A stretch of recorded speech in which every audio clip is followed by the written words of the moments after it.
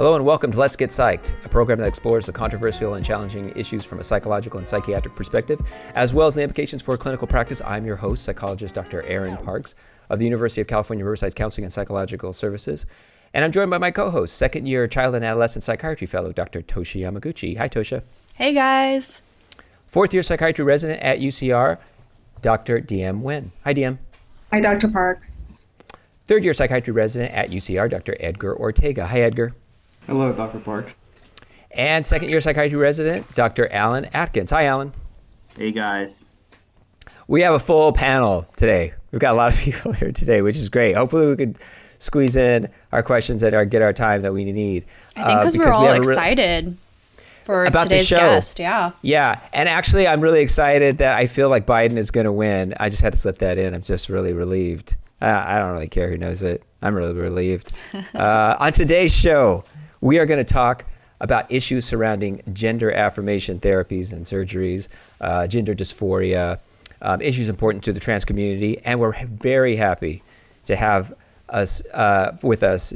Join us again for the show. This is the second time she's been on the show. Return guest, Dr. Jamie Woods. Dr. Jamie Woods is a health science clinical assistant professor of psychiatry at the University of California, Riverside School of Medicine, and she's vice chair for diversity and inclusion. She was originally a pharmacist by training and went back to medical school, completed a psychiatry residency and a subspecialty certified in psychopharmacology. She has an academic interest in neurobiology and pathophysiology of schizophrenia, bipolar disorder, autism spectrum disorder, and special interest in gender dysphoria because she is a transgender female and her pronouns are she, her, and hers.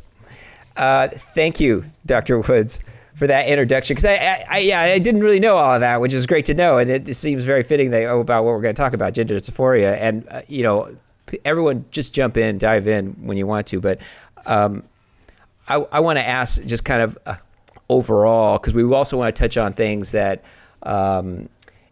controversial issues as much as possible, but I learned today about puberty suppression, and this is, again, just what it sounds. You're suppressing puberty with different chemicals and medications and things like that. And where do you stand on that? Do you feel like that's a good thing?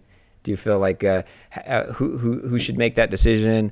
Do you feel like there's research to support it or not? Why do people choose it? Well, first of all, thanks for having me back. I really appreciate it. Thank you, Dr. Parks, and thanks, guys, for, like I say, having me back. Yeah, it's kind of a controversial issue because of a couple of reasons. Let's say that I'm the physician and the court is asking me for an opinion in the matter of whether this 12-year-old trans girl should have Lupron Depot. It's a GnRH agonist. All that just simply means is it just simply delays puberty for a period of time until such time that she can either turn 18 or the parents can agree on what needs to be done, so on and so forth. And I think that, regrettably, this always doesn't come down to an algorithm. Sometimes we have to take a lot of different factors into consideration. Let's say, for example, we have a 13-year-old who walks into my office and she identifies as being transgender. And she is very, very worried about beginning puberty because she knows that her penis is going to enlarge and she's going to have testosterone and her testicles are going to enlarge and she's going to start to grow a beard and her skin's going to start to get very, very oily. And this is very dysphoric for her. And she just doesn't want this to happen. So that's her immediate desire when she comes in. What are the parents' desire? Well, the mom seems to be on board, but the dad said, there is just no way. That's my son. He's the only male in the family. This is my boy. And all this stuff has just been put in his head. And I am just not going to ever sign my name to anything onto this whatsoever. And then another factor to be concerned is, well, how long has she identified as a transgender female? If this is something that she's just come around for the next, maybe 6 months earlier, then I would have more of a concern than if she first identified when she was 4 years old in her mermaid costume that she had. So there are a lot of factors that factor into it, certainly. What are the parents' level of understanding of what's going on? Do they think this is some kind of permanent intervention that's going to just destroy And so we have to kind of talk to them and try to get their feelings about what their thoughts are on this so that we'll know where to meet them. And then we can eventually kind of help them understand that it's just, as you had pointed out, Dr. Parks, it's just pubertal, just delaying puberty until we can kind of get a better feel in a situation like that. But the risk Dr. Woods, is there any, let's say for that father, I imagine part of what he's telling himself is at when my kid hits puberty, that there's going to be, maybe with the new surge of hormones, they're going to feel their true manliness come in and no longer will have a trans identity. To what extent is that true or not true? Well, do people change when they hit puberty in terms of their trans thinking? Well, no, not necessarily. But I think the thing that I wanted to point out, and I want you to ask me the question again, Dr. Atkins, but I think the thing that I was kind of headed to in terms of what would be the cause of not delaying puberty. And for this, for if it's a trans guy, they're going to develop breasts. And now they're going to have top surgery, which may not be able to afford to correct something that they could have prevented too as well. So it's the conviction that the young person has too as well that guides us towards this. But absolutely, it's finding out what kind of preconceived ideas that maybe in our hypothetical situation that the father has about having, a transgender child. Because what happens is when the child transitions, the whole family goes through a transition.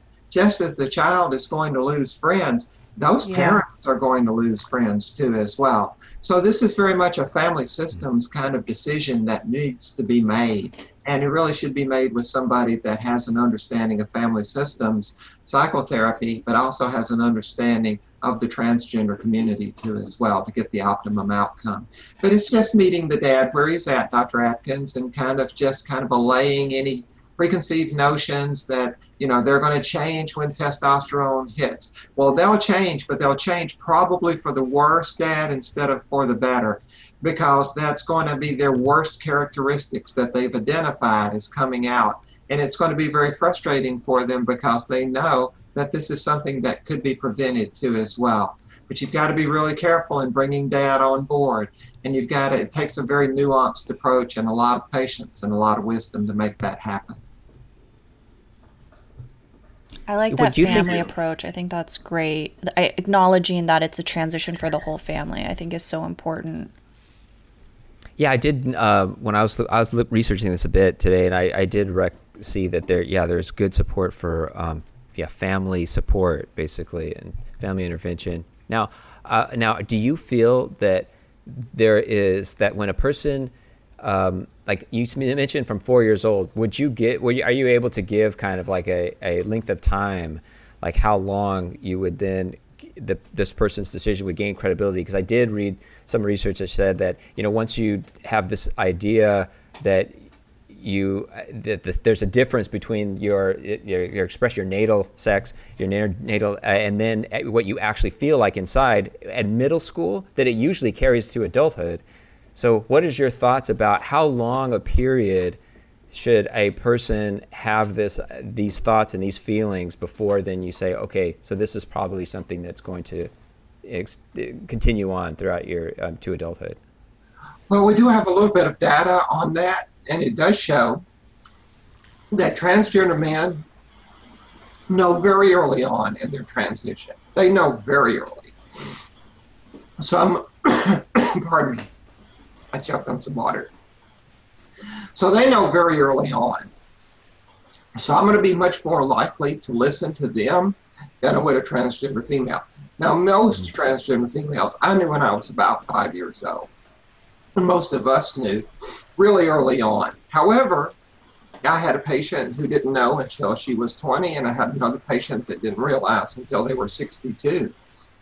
So I think that's one factor that needs to be considered. And other factors that need to be considered too as well is, have they lived in their assigned gender too? Have they gone to class as their identified gender? How are they accepted by their classmates? So all these things have to factor into it before we make a decision. Because if we don't give that little girl or little guy some support and understand. And that's the other thing too, is interfacing with the school system too as well. What is the school system? What does this young person's teachers think about what they're doing? Because they're very dependent on external validation and approval at a very, very young age. And if they just get a bunch of disapproval from their teachers, it's going to make it very, very difficult for them too as well. So, I mean, what we're talking about for the young person is getting as many supports in place as you can.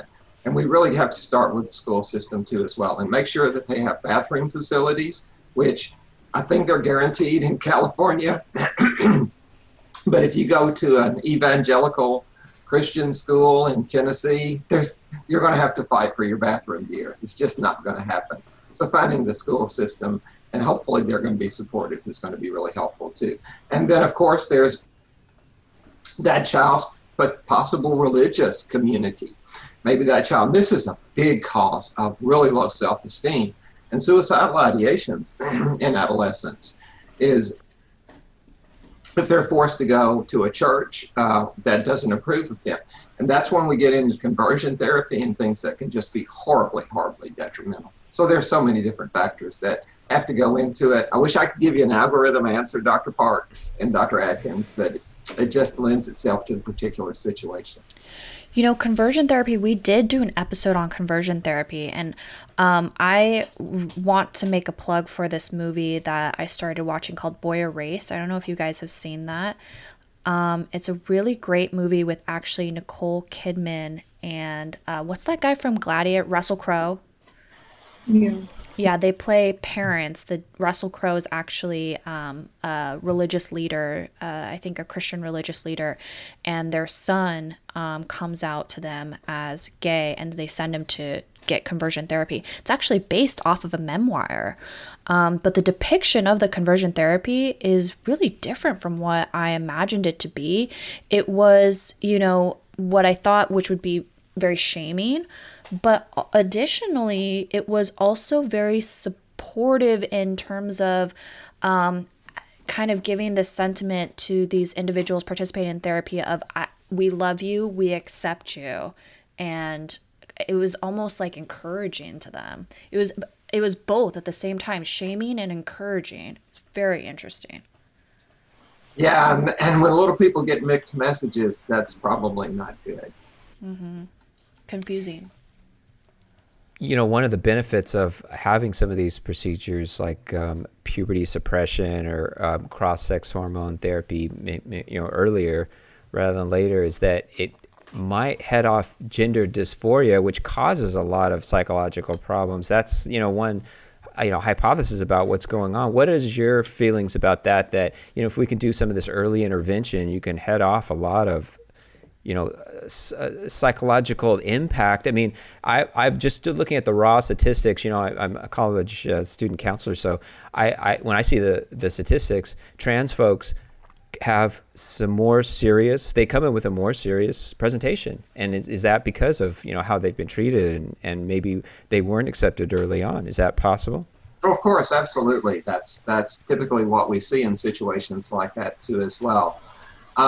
You know, hormones are a double-edged sword. My estrogen was the best thing that ever happened to me because it allowed me to experience 10 different emotions at one time and 5 different thoughts at one time instead of one emotion at one time and one thought at one time. And wow, did I get a lot wiser a lot more quickly. I had no idea. Now that's a good thing. This gives me this idea. I really appreciated that statement, Dr. Woods, and this reminds me of. So I went to a trans conference a few years ago at Brown, where someone had mentioned there was a speaker who said, I quote, "Ladies, until you get your first dose of testosterone, you have no idea how well-behaved men are." And that gave me, it was a funny statement, but this is the second statement I've heard of getting cross-sex hormones where it's like you realize that you think a different way, and there's just a fascinating, like for me, that this brings about a fascination with like, I want to hear all of the things that first of all, it makes me, I mean, this is ridiculous, right? But I wish I could be in some alternate universe where I could also experience cross-sex hormones, but also it makes me want to like gather a journal of all of the people who've experienced cross-sex hormones and their, all of their experiences, and put it into like a little quote book or something that maybe would help us learn about hormones and pathways and human experiences. Well, if you've got 8 hours, I can tell you about the differences. But I'll suffice it to say, for the terms of the podcast, that I have become the best couples therapist of all time, because I know exactly what she's thinking and feeling, and I know exactly what he's thinking and not feeling. And I'm a conduit. I'm telling you, look, that is just the thing. But it's what I was going to say too, Dr. Atkins, is that it's good to go to 25 thoughts at one time, but that also means that you are on an emotional roller coaster too as well. So it's not just enough, Dr. Parks, to have these hormones on board. You need a big sister or a mama if you're a trans girl to help guide you through this process, because you're going to wake up, you're just not going to know what's going on, because you might go to sleep one night and you might have butterflies and bunny rabbits in your dreams and everything. You're going to wake up sour and you're going to be mean. And you're not going to know why you feel that way, and you don't have any idea what. I have no idea what Jamie's going to wake up every morning. Now that I'm starting to get out of puberty, it's kind of a little bit more steady. But gosh, it's such an emotional roller coaster. So the answer is partially in the hormones, but the other answer is how we handle this incredible transition to go from testosterone to estrogen, because you're going from black and white, you're going from Kansas to the Emerald City. It's just, it's Technicolor, and you need a guide to help guide you through that. That's critically important. It's good. That's a good point. If you're just joining us, you're listening to Let's Get Psyched on KUCR, and we're talking about gender affirmation therapies and surgeries, gender dysphoria, with Dr. Jamie Woods, our returning guest. Well, I don't want to dominate this discussion. There's so many different kind of issues that I was thinking about and questions that I have, but I talked a little bit about this before we went on air, and I was I've had clients, trans folks, that have asked me for my honest opinion about how they look and if they can pass and things like that, and I felt a little bit not qualified, but then I was not sure about what to say. Now, it went to thoughts about, and we talked a little bit about the off the air, but please say things that you told me, which is, it went to kind of a discussion about, the value of people's opinions and things like that. But how would you answer that question? What is your tips and strategies for that? Well, it really depends on when you ask me that question, Dr. Parks. But if you ask me that question 1 month after I transition, I will tell you that passing privilege is the goal of every neuron in my brain and every hormone receptor in my body. And please just let somebody gender me as female. Just please have somebody walk up on me and think I'm cute and ask me out for a date or something like that. So it's incredibly important really, really early on. And it also has important safety implications too as well. Because it's really, especially in the South, because like I say, the most recent murder was in Whitehaven, my old hometown of Memphis, Tennessee. Just a couple of weeks ago, we've had 34 killed so far this year. And of course, it's especially significant to be talking about this right now, since I'm recording this on November 17th and Transgender Day of Remembrance, which is where we call out the names of everybody that's been murdered in the United States, specifically because they were transgender, is called out too as well. So I think it's really, really important that we're, having this kind of conversation right now too as well. So I don't know, even I got so emotional just talking about transgender. It's always on November 20th of every year. So hopefully we'll talk a little bit more about that before, our podcast is over. This is Trans Awareness Week too as well. Wow, what great timing. I'm so glad that you're on as a guest. Thank you so much for sharing that. I feel like this is basically the next civil rights issue. Would you look at that? Because I know that there's a lot of focus about Black Lives Matter and things like that, which is, I'm not diminishing the importance of that. But what are your thoughts about that politically?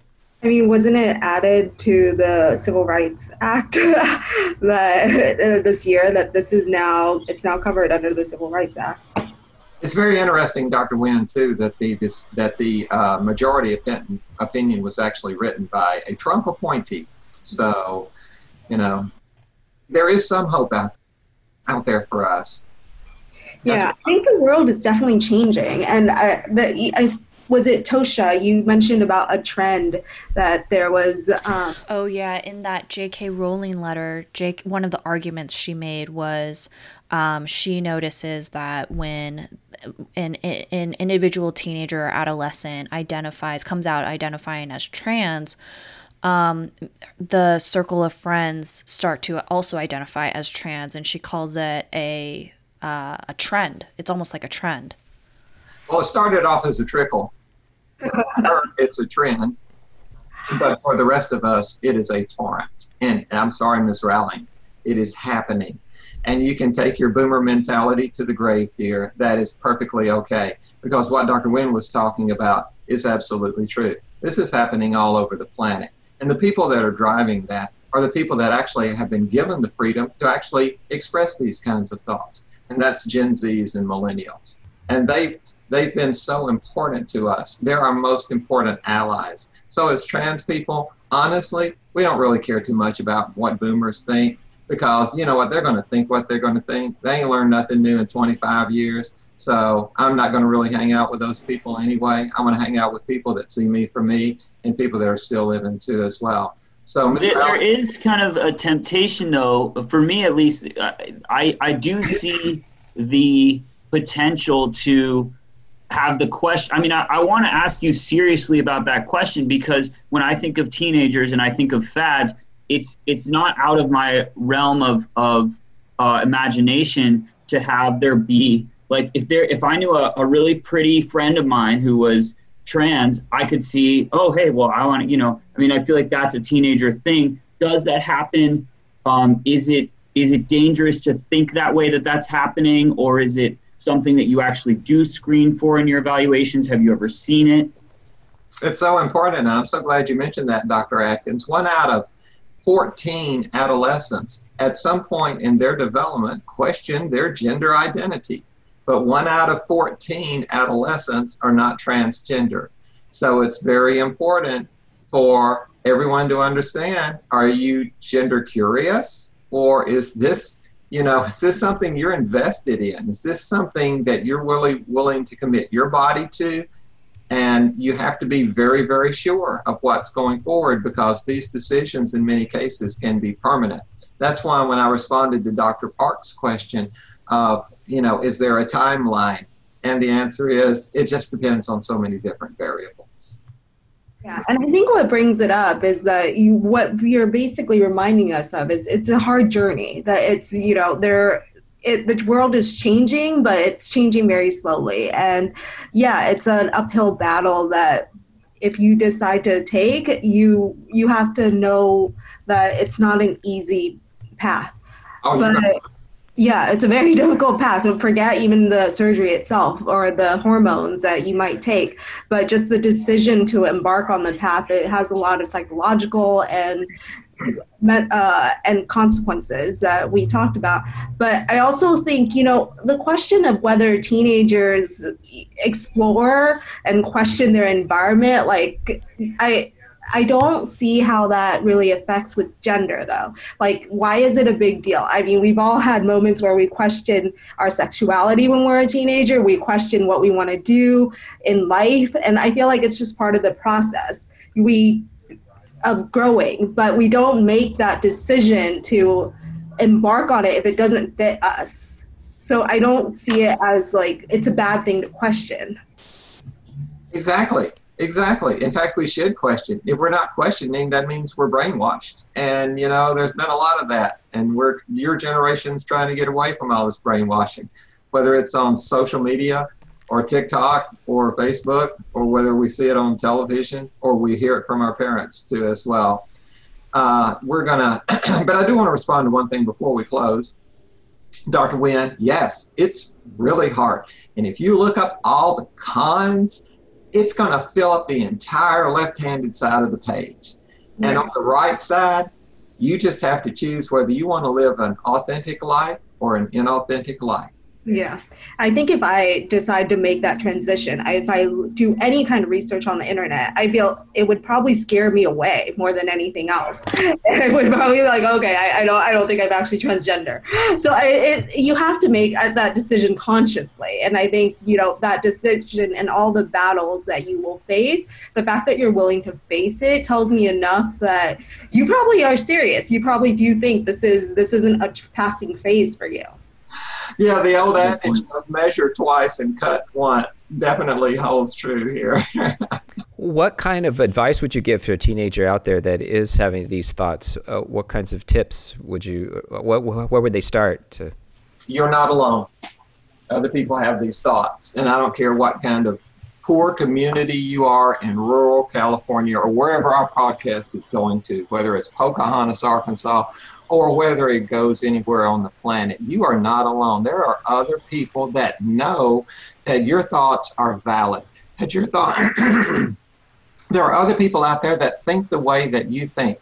But we also know that there are going to be a lot of people that are going to judge you because of the way that you think. And your road is going to be very, very, very hard. And it's going to be very, very difficult. But on the other side of it is a level of happiness that heretofore you can only dream about. But it's going to come at a very high price. So, but the deeper the bowl is carved, as Gibran said, the more joy it can contain. I want to get to another controversial question is how much should, if we have national health care, how much should we taxpayer money go to transition, to gender confirming therapies and surgeries?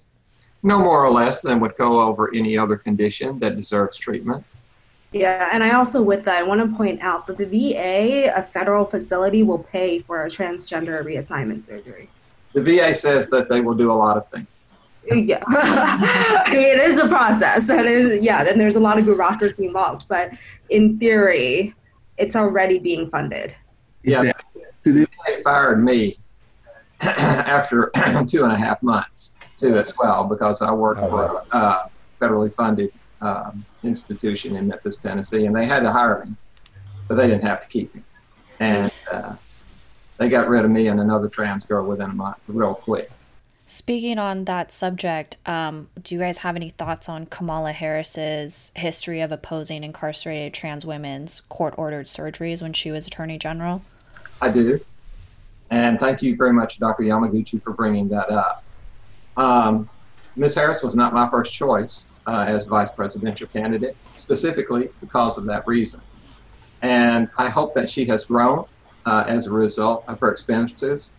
She is not the same woman now than she was then.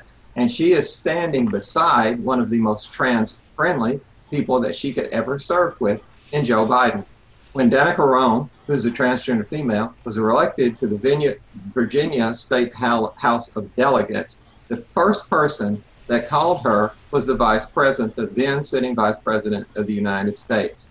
And when he accepted victory, the first sentence almost that came out of his mouth was, "This is a victory for gays, lesbian, and transgender people too as well." So while I am worried about Dr. Harris, I think she's a bright lady, I think she's a wise lady, and I think she's capable of learning from wise people around her, and I wish her all the best, and I know she'll make the right decisions going forward.